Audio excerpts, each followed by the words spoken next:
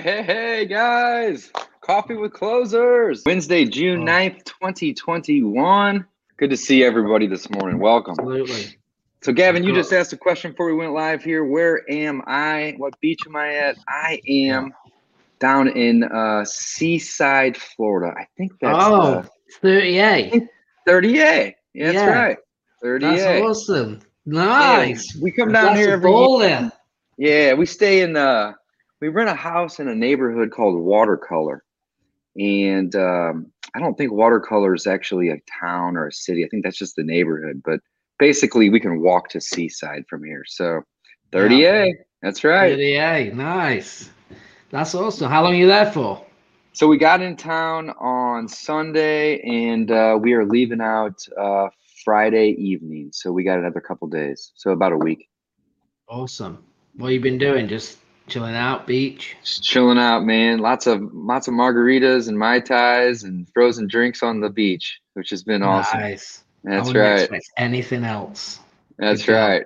It's been a lot of fun. I'm looking forward to hitting the beach as soon as we wrap this up. I'm gonna walk down. All right. Well, hey, we appreciate you giving us your time today. All right. Hey, my pleasure. Where are you guys at? Don, you look like you're in a hotel room. Hey, buddy, I'm in your backyard. Actually, I'm over here in Charles. No shit. Going to mom's house today. Yeah. Nice. That's awesome. How long are you in town for? I leave today. Leave tonight. You leave today. Okay. Very cool. So that's Phil Vincent, right? Yep. Mm-hmm. Phil's a good buddy of mine. That's really cool, man. I'm sure that's been a really good group. It has been a really good group. It's a fantastic lead source that a lot of people don't think about, and they got a really good way of putting it all together. So it's been interesting to watch and have it come together. Nice. What's your biggest takeaway so far? I think the biggest takeaway is just the reinforcement of being a problem solver. In the business. I mean, ultimately, at the end of the day, that's you don't want to come in looking like a shark. You don't want to come in looking like this big baller investor. You want to come in, as from human to human and say, I'm here to solve a problem you have and see if we can find a win-win solution. And it's just a reinforcement of that, something I think we all know, but forget sometimes as investors. I think some of the newer investors come in and forget that. They think they need to have, some fancy name or some baller status. And when they're approaching people and really just being a problem solver is at the end of the day is what's going to make you the most successful. I love it, man. I agree completely with that. That's awesome. I've known Phil for 7 or 8 years at this point, and he's a great guy. Everything about that guy. I speak highly of him on all fronts. So that's cool, man. I'm really excited for you. No, that's great. We should probably get them guys on at some point as well. Yeah, we'll get Phil on for sure. He's I talk to Phil probably once every other week or so. We talk quite a bit, so that's good. Gavin, what have you been up to, man? What's new? Still in Savannah. Went out on the boat this weekend. That was awesome. Got out on the boat. Just working. I'm actually building some new material for the course. Actually, just giving a little spruce. Just to try and keep to the point. I think no one's interested. I'm trying to shorten modules, short to the point, right? Just working on some better actionable content is what I've been working on.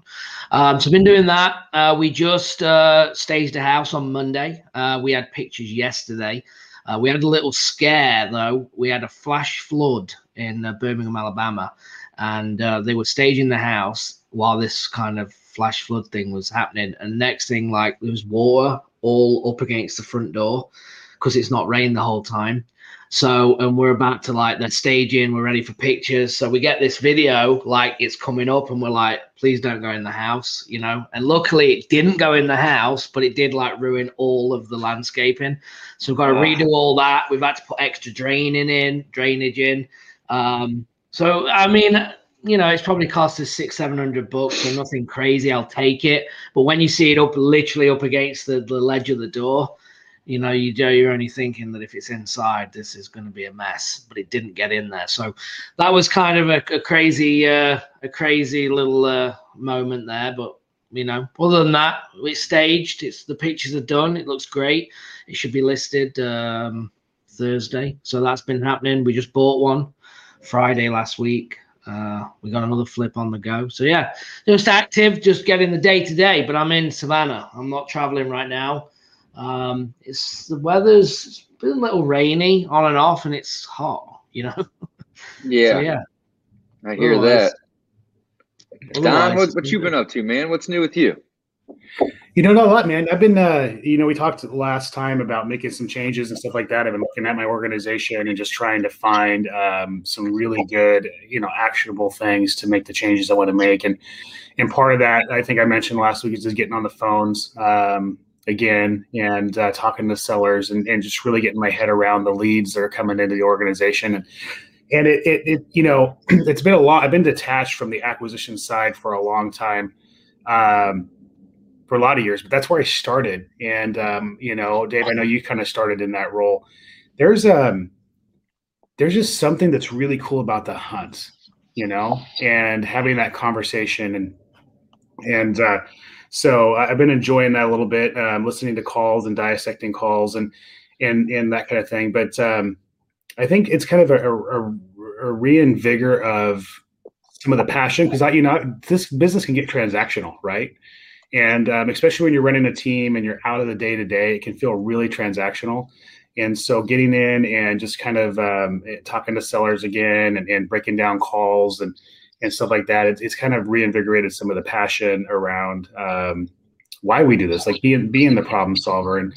And really, I think just the conversations with you guys and doing that, like I realize, like, I'm a sales guy. Like, I don't want to admit it, but that's the hunt. I love the hunt. It's not the money's extra for me, right? And so, I think as I do more of that, I'm definitely looking forward to bringing more of my aha moments to these conversations. For instance, I had a conversation the other day on a property where I was talking to somebody. They were a cold call lead. They came in hot. It was a laydown for the most part. But in the conversation, their number changed. And I was talking to afterwards, after the conversation, I played it back to my acquisitions team. And one of the things we noticed, I didn't notice when I was talking to this individual, is, they had a number they gave to the cold caller. And we had a conversation about that number, and then they wanted more. And when they brought up the higher number, I didn't acknowledge it. It was like it wasn't even in the room. It didn't even exist. I just went right around that number, continued the conversation. We got back to the contract. I went back to the original price they said.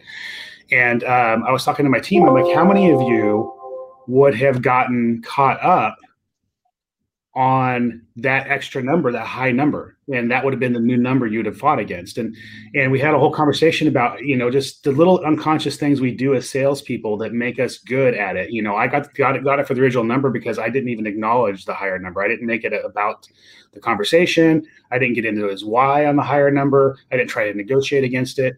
And so there's little subtleties, I think, in the conversations that we have with sellers, for those of us who've been doing this for a long time, that make us really good at closing, that we're not even realizing we're doing. And I want to try to bring more of that out in these conversations moving forward. So hopefully on some of these calls, I'll be able to play some of my own calls back, and then you guys can tear them down and dissect them and give me advice. And we can talk about where I did right and did wrong. And I'd love to do that with you guys as well if you're talking to sellers. So that would be a fun thing to do moving forward. Yeah, I love that. That's a great idea. Yeah. And the best way to learn, Don, that's really good. Because the best way to learn from a coaching aspect is listening back to calls, period, right? Whether it's your own, because how many times do you think you absolutely nailed it out the park? Like, that was awesome. And then you go back and you're like, I actually said that. No, I definitely didn't say that. Like, right. And you'll learn a lot about it, that it wasn't as good as you thought, or where, like, you need to pivot and change, or you could have asked this question, you could have asked that question. When you're in the moment, you're rolling with it. But when you listen back, that's when you actually learn and get better. So, no, that's great. Really, really good. Yeah. Love it. Very cool. Very cool. Let's pop up here. Guys, if you have any questions, by the way, if you're watching us on any of the platforms, if you're on Facebook, you will have to give permission to show your name so we know who you are. Otherwise, you'll just be a Facebook user. Also, as well, give us a like and share it across the platforms. If you're watching us, give it a share. We want to get as many eyes as we can on this. Again, we've got nothing to sell. We're just trying to give value and help you, close deals, get more deals, grow your business, do your first deal. Wherever you're at, you're in the right space. So make sure you share that, And we're going to be again next week as well. We start now. We're a few weeks in. We're going to be bringing guests on. Next week we've got Ricardo coming from Houston, big player, super cool guy, good friends of all of ours. So we're excited about that. So make sure you join us for that, and we're going to be getting guests on as well on multiple of the weeks. So yeah, I'm excited for next week. We'll have Ricardo on, and I'm working on booking us a couple more guests to be on the show. It's going to be fun. And guys, if you have any guests that you want us to bring on as well, if you're like, oh, I'd love you to get this guy on or this gal on, shoot it. Let's see if we can make it happen. If there's the demand, then let's see if we can get them. Absolutely. That's exactly right. That's exactly right. Yeah. So Don, coming into my backyard, not even letting me know you're coming into town. What is that all about, bro? I got a bone to pick with you, man. You know, I thought about reaching out to you when I got here. You know, I feel awkward when I come into town and disrupt people's plans. I don't know. You know, that's I gotta. We're buddies. I gotta let that man. But you know, it's like I don't want people you get off lucky this time because I'm out of town. I don't want people to feel obligated to have to hang out with me. You know what I'm saying? No, I get it. I totally get it. But man, we're like brothers at this point. So there's no obligation. I'm excited to get to hang out with you. So I'm gonna miss you this time, but next time for sure. Sure. Good save that, Don. Good save. That's right. I bet you knew he was out of town, didn't you? That's why you didn't reach out. Let's be honest. You knew he was in Florida. Yeah, I'm sure he flew in and went right to the event and he's flying right back out. I doubt there's a whole lot of extra time to kill anyway, but that's good. Is it a 2-day event or a 3-day event? 3-day event, yeah. So been here Monday, Tuesday, fly out tonight. So yeah, normally because I'm from Fresno, right? And I'm from basically the nowhereville of California, so it's hard to get flights and to have to come in a day early or stay a day late. But for whatever reason, I don't know if there's demand. They've made some adjustments, and now it's like I have a flight tonight at 7:00. It's perfect. I'll be home by midnight. I don't have to stay the extra night, so it's nice. But normally I'll have an extra day on the front end or the back end to be able to hang out. And this one I was able to manage it where I just fly in and fly out, so it's perfect. Nice. That's what's up. I love it. Don, tell us a little bit about Be In This Room.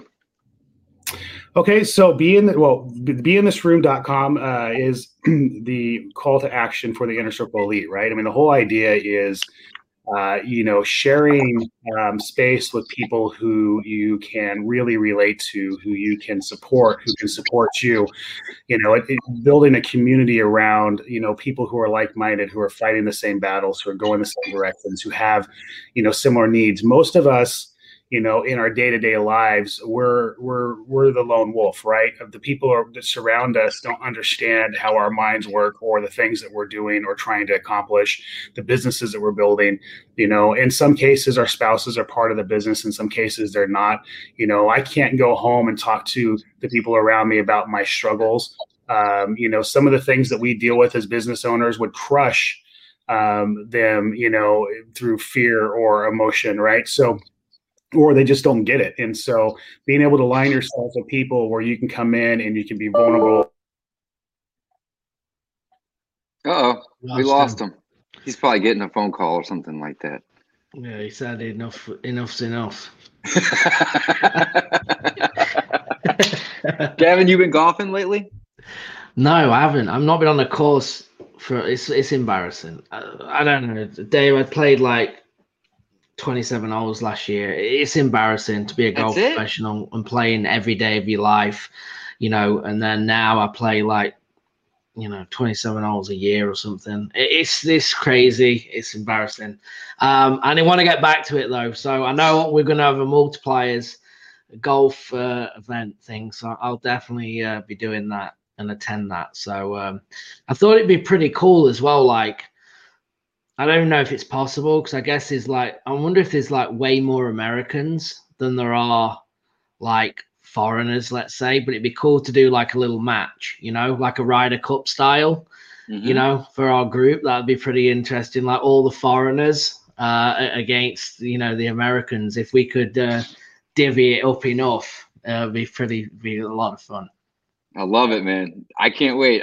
It looks like we're gonna have a little group getting together in Phoenix sometime in maybe October or September or something like that. So yeah, that'll be really, really cool. So we got Brent from Texas. He says, thanks for taking the time to do this cast. Absolutely, Brent. Thanks for coming. Thanks for listening. If you have any specific questions for us, ask away. We are here to help. And Gavin and I and Don, we love real estate. Like love real estate. Like so much so that like in the evenings, like instead of going and watching TV, I'm like reading real estate books and like listening to podcasts. And I know the rest of these guys are too. So, we love educating ourselves on real estate, talking real estate. And we're, at this point, we just like giving back. Like we're not asking anything out of this show. We just want to, use this opportunity to get together and talk to each other and talk about some of the struggles that we have and get each other's opinions.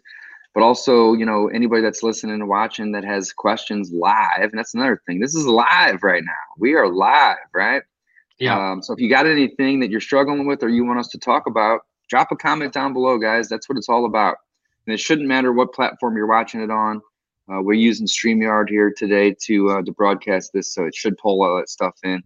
Gavin mentioned earlier, though, if you are using Facebook, you may need to sync it up or something like that. How does that work? Normally Gavin? in Facebook, if you watch it on Facebook, you have to give permission to StreamYard to show your name, basically, your details. Otherwise, it says Facebook user. But when you're watching on that platform, it should like give you a little notification that just say you approve, and then it will show like, hey, instead of saying Brent from Texas, it would have just said Brent's name. That's all. But yeah, if you like I said, if you have any questions, guys, like feel free to put them in, and we'll get them answered. But we were planning. This show kind of came about. We'd been to, I think we'd been at 2 events within the space of like 6 weeks. We'd all met up and we're like, hey, we got to connect. Like, cause we all talk individually, but hey, why don't we do something? And then we started to talk about maybe going live every week. And then we came up with Coffee with Closers. And we're like, yeah, let's do it. Let's try and push it out, get as many people on. And we all agreed that we got nothing. We're not selling anything. We're not pitching anything. Nothing like that. Just try and give value and, go from there and see what we can do. So we do have some free resources, though, even though we do. We do have some free resources. We definitely do. Which, Dave, you got a number they can text or a website that they can go to, right? If you want to put that up. Yes, I do. So if you guys text, looks like here, I'm going to put it at the bottom of the screen, 314-310-5221. Text FLIP to that number. And what that'll do is it will it'll send you back a link to our free resources page. And that page is actually coffeewithcloserslive.com. But also when you text in, it'll opt you in to getting weekly tips and tricks from myself, Gavin, and Don. And over on that page, Coffee with Closers Live, and we can actually drop that here in the comments area too. But I'd highly recommend you guys text because, again, it's going to opt you in to get the weekly tips and tricks, which are really, really fun. But over here on our Coffee with Closers Live resources page, we do have a Facebook group. So we would highly recommend you join that group. We also give away a free wholesale contract, really just a free real estate contract, really. But we use it for wholesaling because it's got some CYA clauses in it. There's a free joint venture agreement. We have an assignment agreement over there. We do also have a seller lead sheet, which is actually from US Lead List. I used to use those guys to pull leads.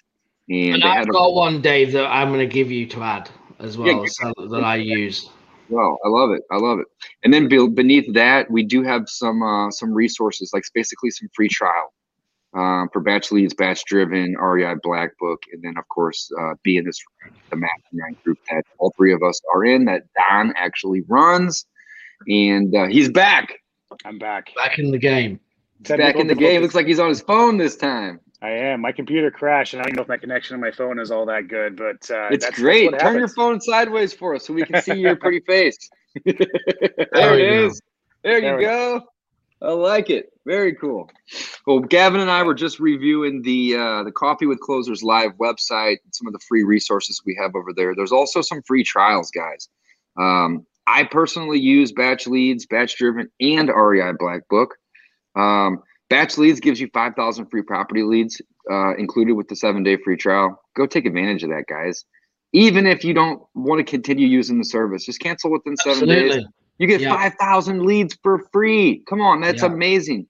Batchdrivens.io/closers. Batchdrivens.io/closers as well, if you want to. And then Batch Driven's the same thing. You know, they give you a 7-day free trial.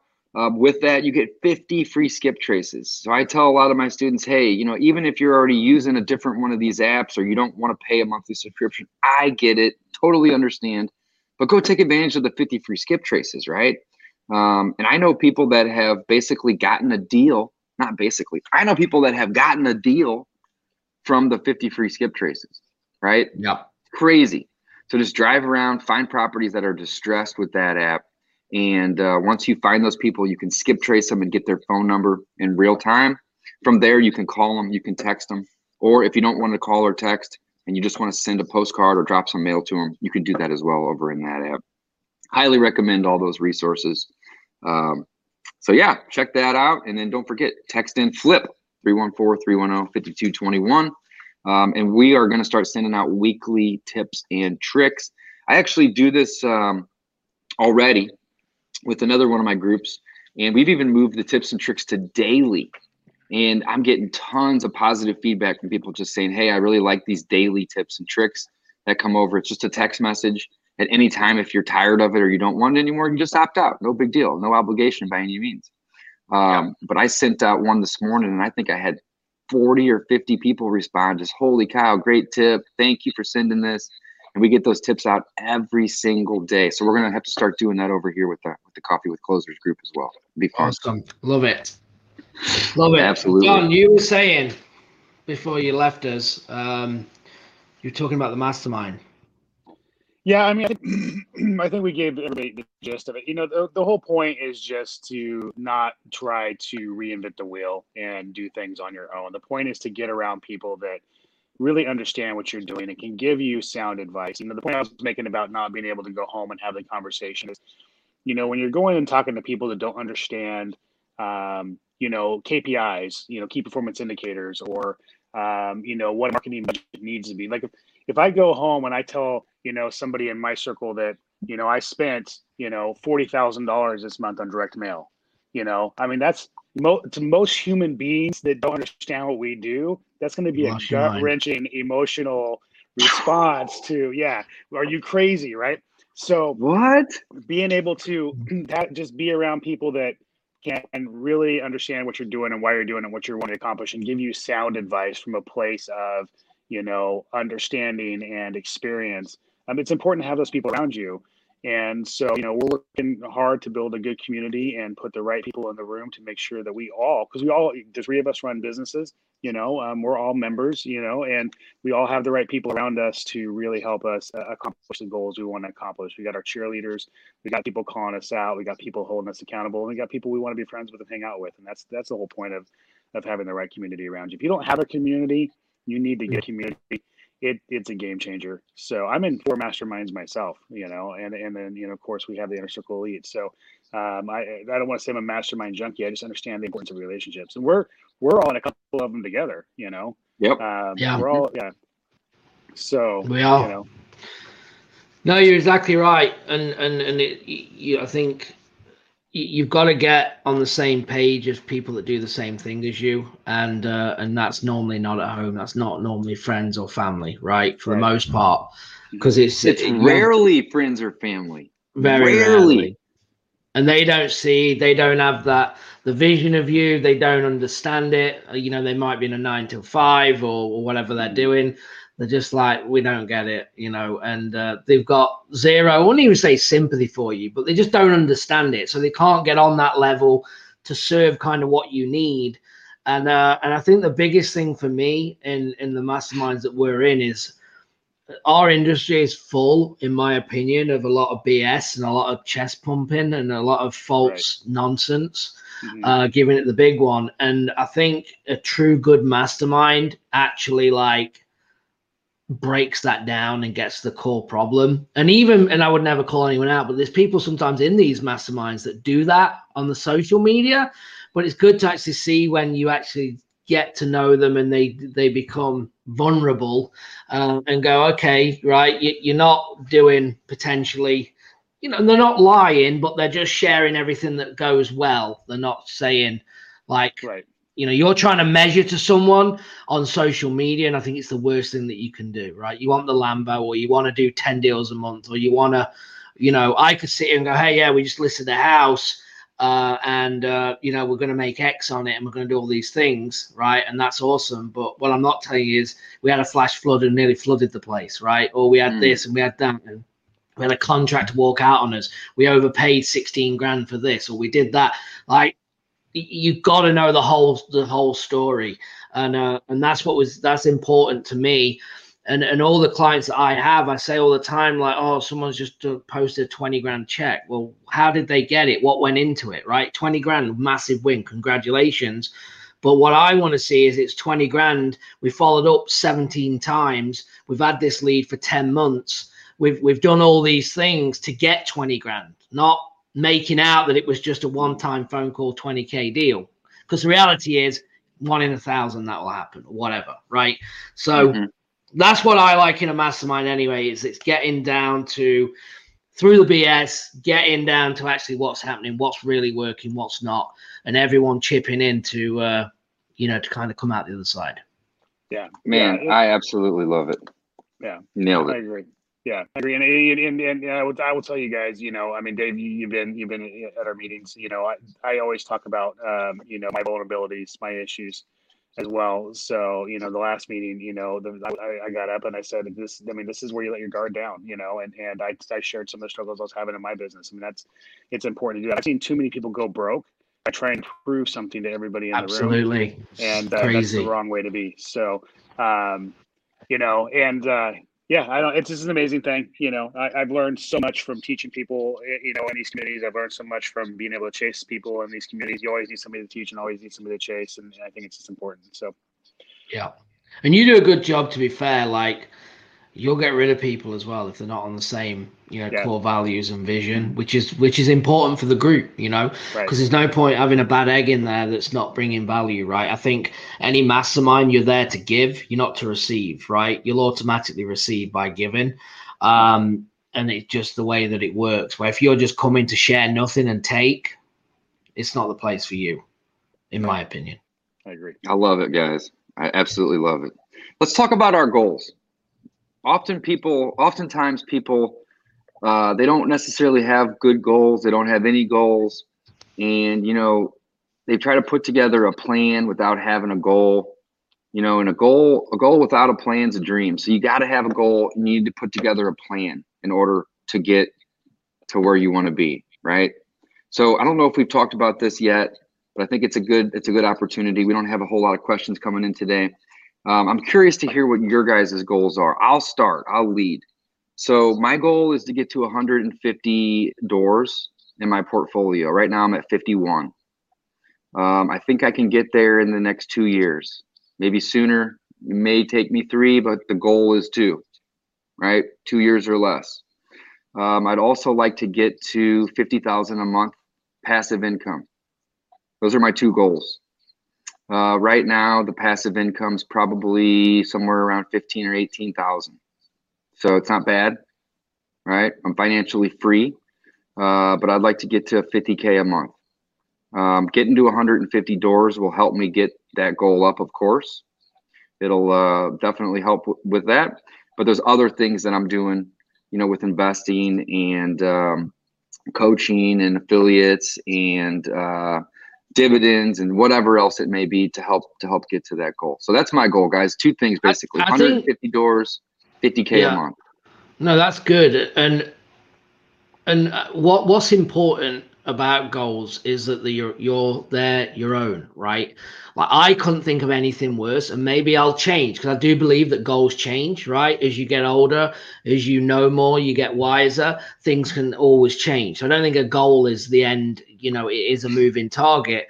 I personally could not think of anything worse than having 150 doors. Personally, right? Hey, that's just okay. me being. It is. I just couldn't think of anything worse. Like the headache and the hassle of all that, and like, you know, like boilers going out and AC's thinking it needs new. Isn't that funny how we have different goals? That's why I'm asking.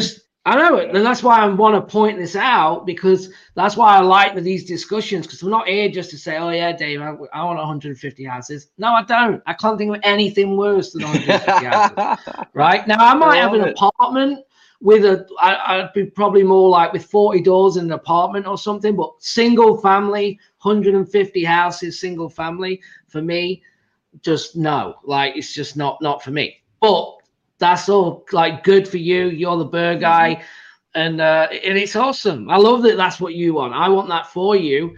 It's just not for me, you know. So I just wanted to point that out and just that's say why I asked, because if we all had the same goal, this would be a really boring call today. Absolutely, it would. So you know, for me, and this is why I say the goals are always changing. Like when I got into the business, not knowing absolutely anything, never read a book on real estate, never took a course, and kind of got straight in to coaching is how I started. My goal was to work from a phone and a laptop and do everything virtual. And the reason being is that I could, obviously from England, go and visit family, right, whenever I want, and still operate a business. Basically, operate a business from absolutely anywhere was the goal. But I was willing to work 12 hours a day to do it. It wasn't the work. It was the fact of doing it from anywhere. So when you achieve that, then it's like, all right, cool. I'm working, but now I got to like put systems in place. I don't want to be doing all the day to day anymore. So the goal then changes, right? So I just want to point that out, how goals will change depending on who's watching this and kind of where they're at. Yeah, now, and they should change, you know, naturally. Especially if you hit a goal, you have to change. Because let's be honest, if you get 150. When you hit 150, you might say, I'm happy with that. And you might want 200. You might get to 100 and say, I'm done. 100's enough. I know. You might get to 80 and say, right? So you don't know until you get there, but you've got to be aiming for something. So for me right now, it's how can I on the real estate side, like we're now flipping, we've got that going. I want to introduce more creative finance and that's what I'm putting in place. And my real estate business is to run completely without me, right? That's the goal, except for high level doing check-ins. Okay. Because I also am a personality where I still like to know what's going on. The thought of me not knowing what's happening stresses me out. Even though I've got a great team and I trust them, but I want to know what that is. So that's on the real estate. On the education side, I've actually changed my model. I used to do for the last 2.5 years a lot of one-to-one. I'm actually going back into a group setting and deliver more value to the group, though, on a day-to-day basis to be able to serve more people, okay, and grow that. And that's kind of what I want to do. So I guess long-term in real estate is to own some rental properties, but to have them free and clear, okay? Not to have 70% owed. I've set my goal at 10, and then I'm going to see how I feel about it. So I got 2 free and clear right now. Yeah. So and I almost want to go to the bank and refi them, cash them out. I know, and that's the other thing. I don't want to do that. I like them having the capital locked away like that. But again, everybody's got a little different goal, and that's okay. Why not throw a HELOC on them and just have that money available to use when you need it, but have it that way it's kind of unlocked, but it's not just being used to be used. So I have that. Okay. Yeah. The downside to the HELOC though is it has to renew. Not that that's an issue, but there's a cost there, and there is a risk of there being a hiccup for whatever reason. You know, if you can just get it into something longer term, then you don't have to worry about that. Also, the cost of the HELOC that I have right now, it's like $1,500 or $1,800 a year, even if I don't use it. Not a big deal, of course, but you know, just money that comes out of my bank account, regardless. So, Don, that's a great answer, or that's a great question, though. And there's really no right or wrong way to do it. You know, there's really no right or wrong way to do it by any means. And with the 10, though, here's the thing. They're not in always rental areas. I want Airbnbs, right? So I actually want to be Airbnb-ing them to bring in more cash flow, to probably double or triple the cash flow to what a normal renter would be. I can then keep them cleaner. I can keep the upkeep. I know that there's going to be less things needed for them. And it's buying in the right locations for me as well. It's like, how can I own more properties, maybe in the, $150,000, $300,000 range, and get them paid off. And like I said, Airbnb them. That's what I'd like to do. So have them in better areas, not just rental areas. Yeah. Speaking of the short-term rentals, have you guys tried to rent a car recently? Oh, it's ridiculous. There's none available. I tried to get one from Savannah to go to Atlanta. From Savannah to go to Alabama. Instead of just putting miles on the car, I was just going to get something. Nothing available. And then if I went the day later, it was $450 a day for an entry-level car. I was just gonna say, man, sometimes I'm seeing rates in the 2,000 plus for a week. $2,000+ for Crazy. A week to rent a car right now. Everything and the reason being is they sold everything, didn't they? They did. In the pandemic, they sold everything to get all the payments, and now obviously they've got no inventory.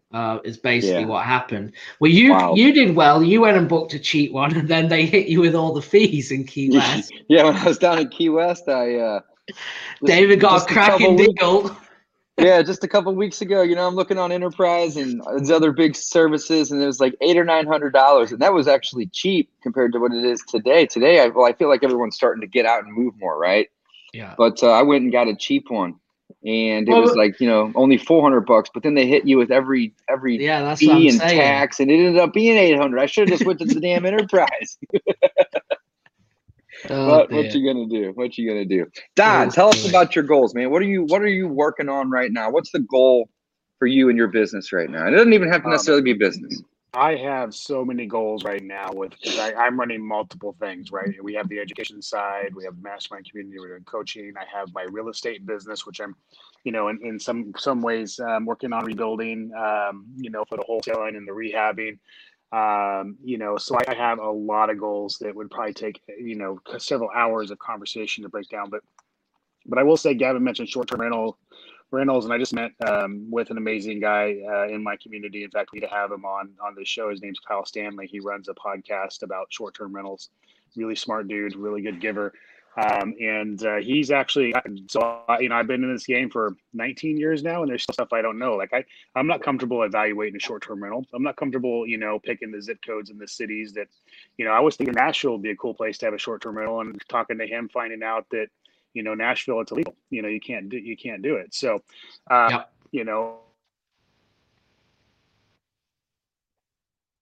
Lost you. He'll be back in a sec. Hear me now? Yeah, technical difficulties. I can hear you now. Yep. Hopefully you can hear me. Yeah. So that's the beauty of being on your phone. Your phone rings. I'm learning short-term rentals. My goal for this next 12 months is to get 10 short-term rentals in my main market and acquire 25. So 15 more in other markets across the country.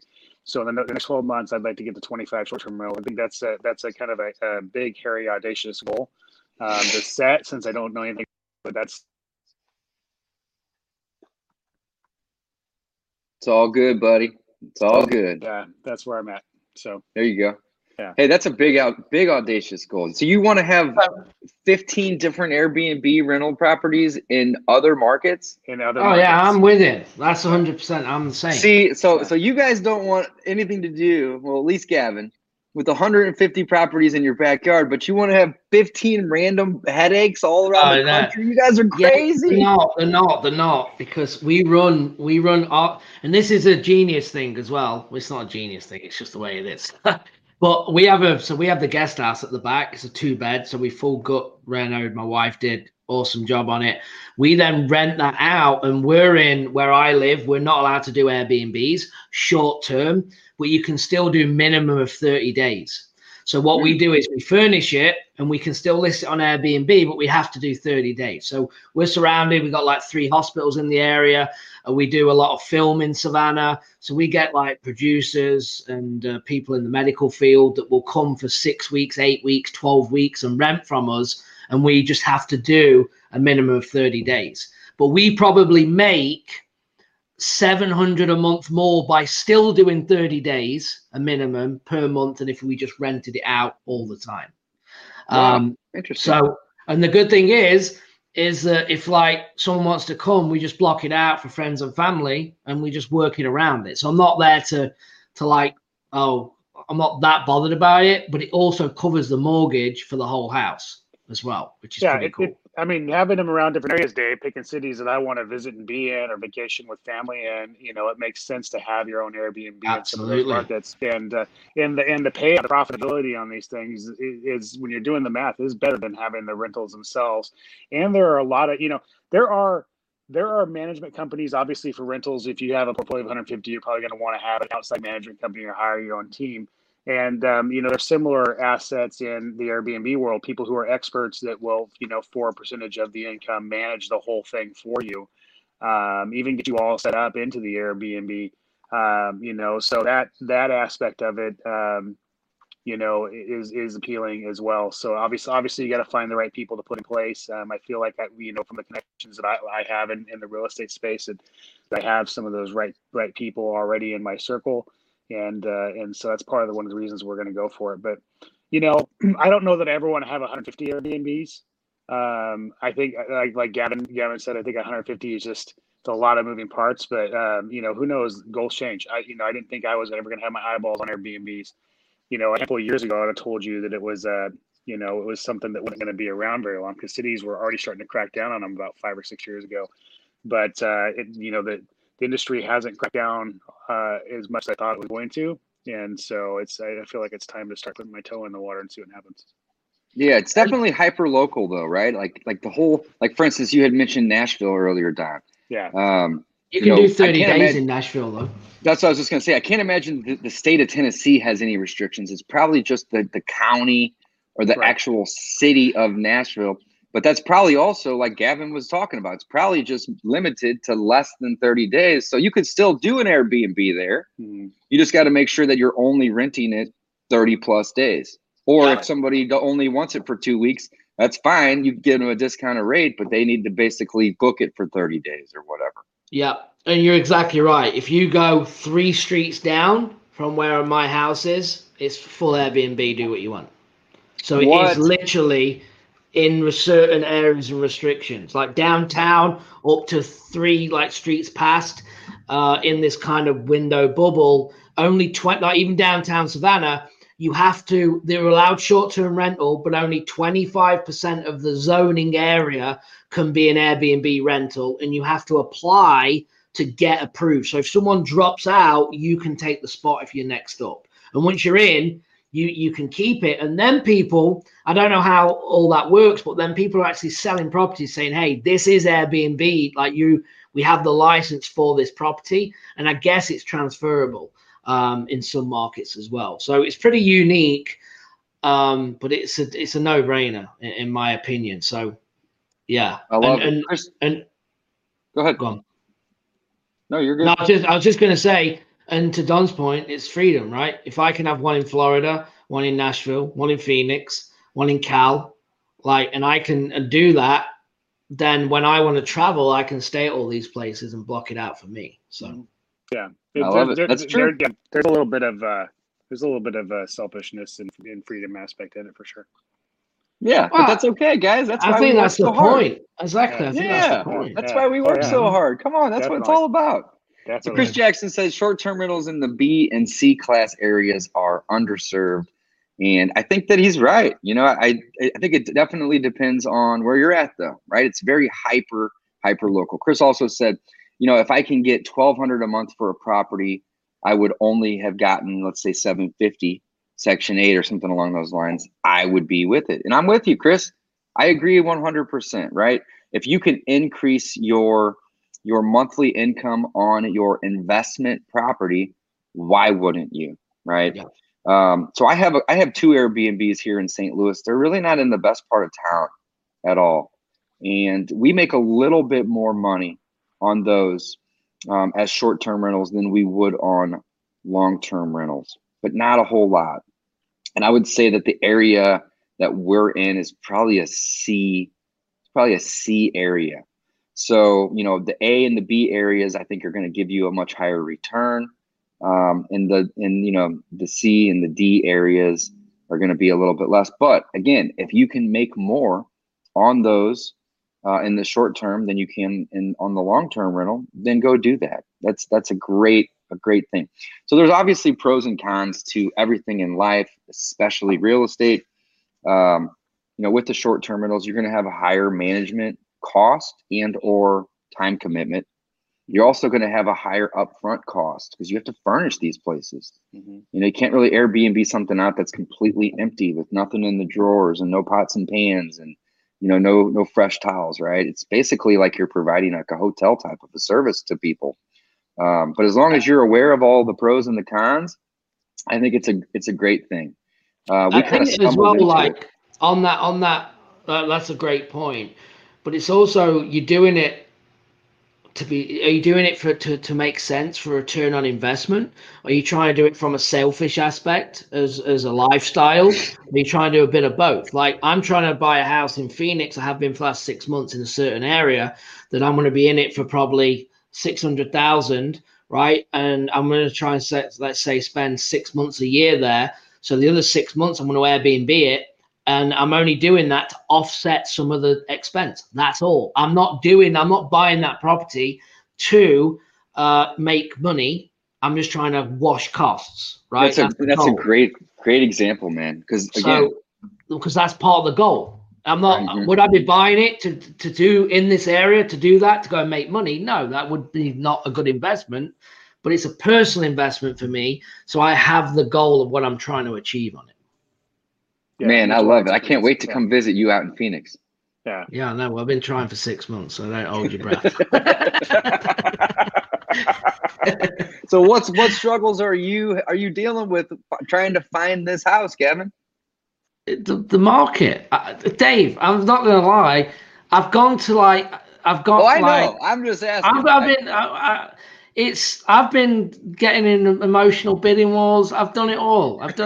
I'm paying 40,000 over asking cash and still losing out to 80,000. Like I've got so annoyed that I'm like 50 over. Let's do it. Let's see if we get it. And then someone's gone 80, and I'm just like, I can't even win. So I've even like stopped the last 6 to 8 weeks just to kind of like just regather myself.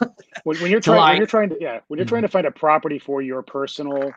Your personal residence or your personal hangout. That's what the challenge is. We can find deals in any market. It doesn't matter all day long. We're going to make money. We're going to find deals. But when it comes something that you're going to want to put your family in, it's got to be the right neighborhood, the right school district, the right whatever. That has been my challenge for years. I kept saying, until I find a deal that I can move into, I'm not moving into. I finally had to break and pay retail. I had to do it, And I made the seller suite. I pay what they're asking, but it was cash 50-day close, and they got to stay 2 months rent free in the property in order for them to accept my offer. And that's how I sweetened the pie to get it. And that was just the fact that I found beautiful homes. They just were either too far away from where I wanted to be, or not in the right school district, or whatever. It sucks because we're not built to pay retail. We're not, and it hurts. And then I've even gone to paying over retail. Right. Like that's the crazy thing. Like my offer, if I would have done what I should have done 6-8 months ago and offered more and just got it, I would have probably had 60K equity already by now. That's how much the market's gone up in 6 months. And I could have paid over, but now I'm just chasing the tail, right? And I'm in an emotional battle, and I've had to just like we just right, let's just revisit, right? Let's just all calm down a little bit because it's getting out of hand. And because the emotion, that's what's crazy about the emotion is when you want something, you pay up. And it's difficult knowing what we know. But like Don said, I can't get what I want in this certain window. And people will bring me one 3 miles away. I don't want that, Right. So that's the difficulty.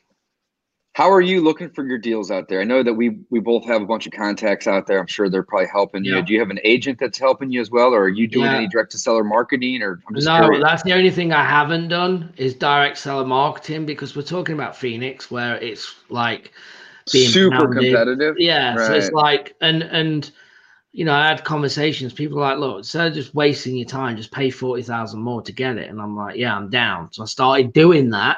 Because I'm like, I'm going to make it back and still couldn't get the house, right? And it's just like, and then it just doesn't make sense. Like people are making moves and doing things that just make no sense. And it's just because they want to get in the neighborhood because people are flooding California. So they're coming in with all the money anyway. So it's cash. And these aren't investors. These are just people that have sold their house for 1.5 million coming into this area going 600 cash all day. Needs a full gut, 600, 700 cash, no problem, right? So you're bidding against people that have got cash that are personally going to live there, and they think it's a great deal because they've just made a ton of money selling the property in Cal. Like, we lost out to a lot of California people. So speaking of California people moving out of California, right? I can see some of the reasons, but Don, you live in California. You are the Californian here on this call. Are you seeing people moving out of Fresno as well as I should say? Let me rephrase the question. Are you seeing people move out of Fresno at the same rate that people are moving out of San Francisco and Los Angeles? Those are the two big cities, obviously. And I think that there's probably a lot of mass exodus from those two places in particular, but probably the state in general, right? Yeah, I mean, I can't say that I see as many people moving from Fresno as you will from these larger cities. You know, to be honest with you, there are definitely, California as a whole, even cities like Fresno, there is an exodus. You know, my dispo guy right at the beginning of COVID moved to Tennessee because he just wanted out of, you know, as he put it, the People's Republic of California. So, you know, so there's definitely an exodus from our area, but the Bay, there's an exodus from the Bay for various, the Bay Area of California for various reasons. One is, you know, it's not all that glamorous of a city when you can't do anything there. The coffee shops and the restaurants and the nightclubs, and you're paying out the nose for basically a box, you know, a studio size, you know, house, apartment, or whatever. You know, you're paying a premium to live there, and you can't do all the things that you would do to make it fun.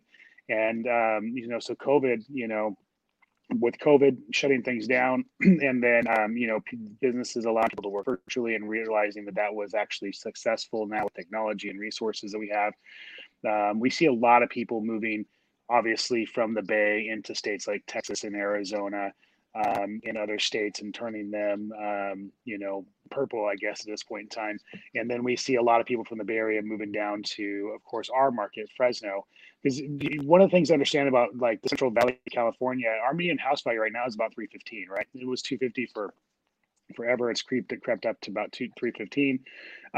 It is priced like most of the country. You know, people here from California, they think, oh, I'm in this big giant market in California. But the reality is, my main market is like most of the country. You know, our homes that we're rehabbing on average will sell for about $200,000 rehabbed. So, you know, a lot of people from the Bay Area or from the LA area, when the market's hot and they have capital, do the same thing to us that they're doing to Phoenix right now, Gavin. You know, they're pricing us people who live there out of the market and driving prices. That was the same thing in 03, 4, and 5.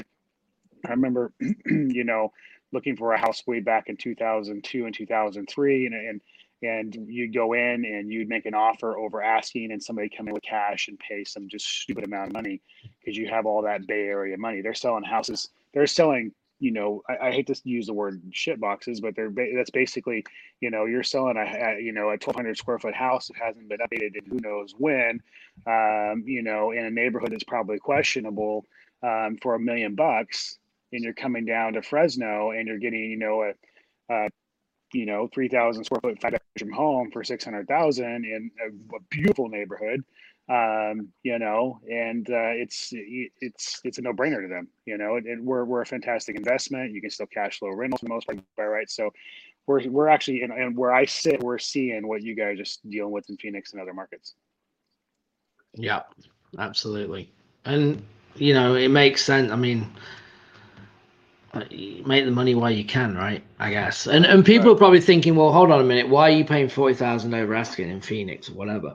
My plan is to, you know, I have cash lined up to purchase this for cash. Then I'm going to stick a mortgage on it. Okay.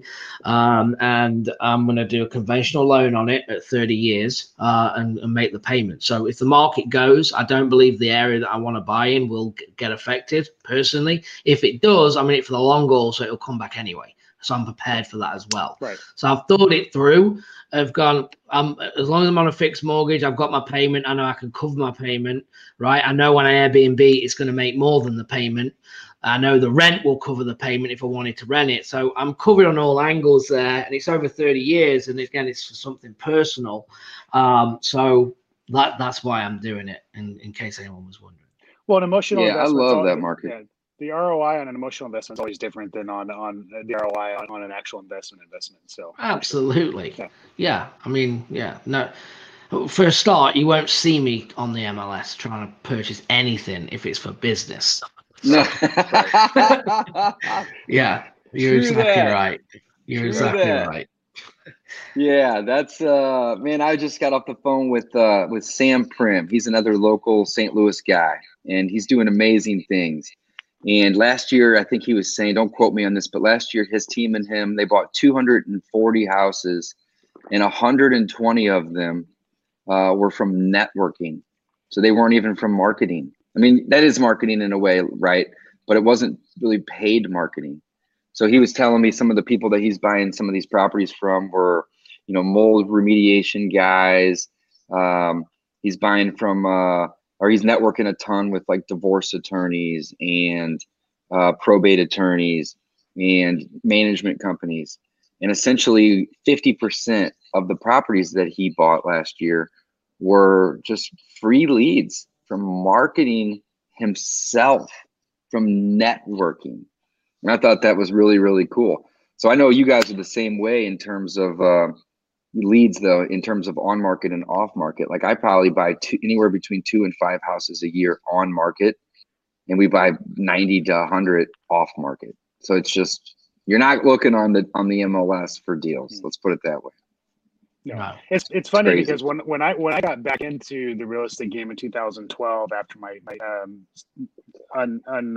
unintentional hiatus, I was buying off the MLS even back then. I was buying off the MLS till probably, I would say, almost 2015, probably maybe into close to 2016. I was buying off the MLS. So it cycles. There are going to be opportunities again to buy off the MLS, but since probably 2016, I would say for sure it's been 100% direct to seller marketing or networking that has brought in the deals. But the MLS, it was definitely a source for us for about 3 years. And I think people, depending on the market they're in and stuff like that, it's not living or dying by one marketing channel, understanding that the seasons change, the market cycles and changes, opportunities change. And you've always got to be not chasing the shiny object, but just understanding what's working right now and what's not. So.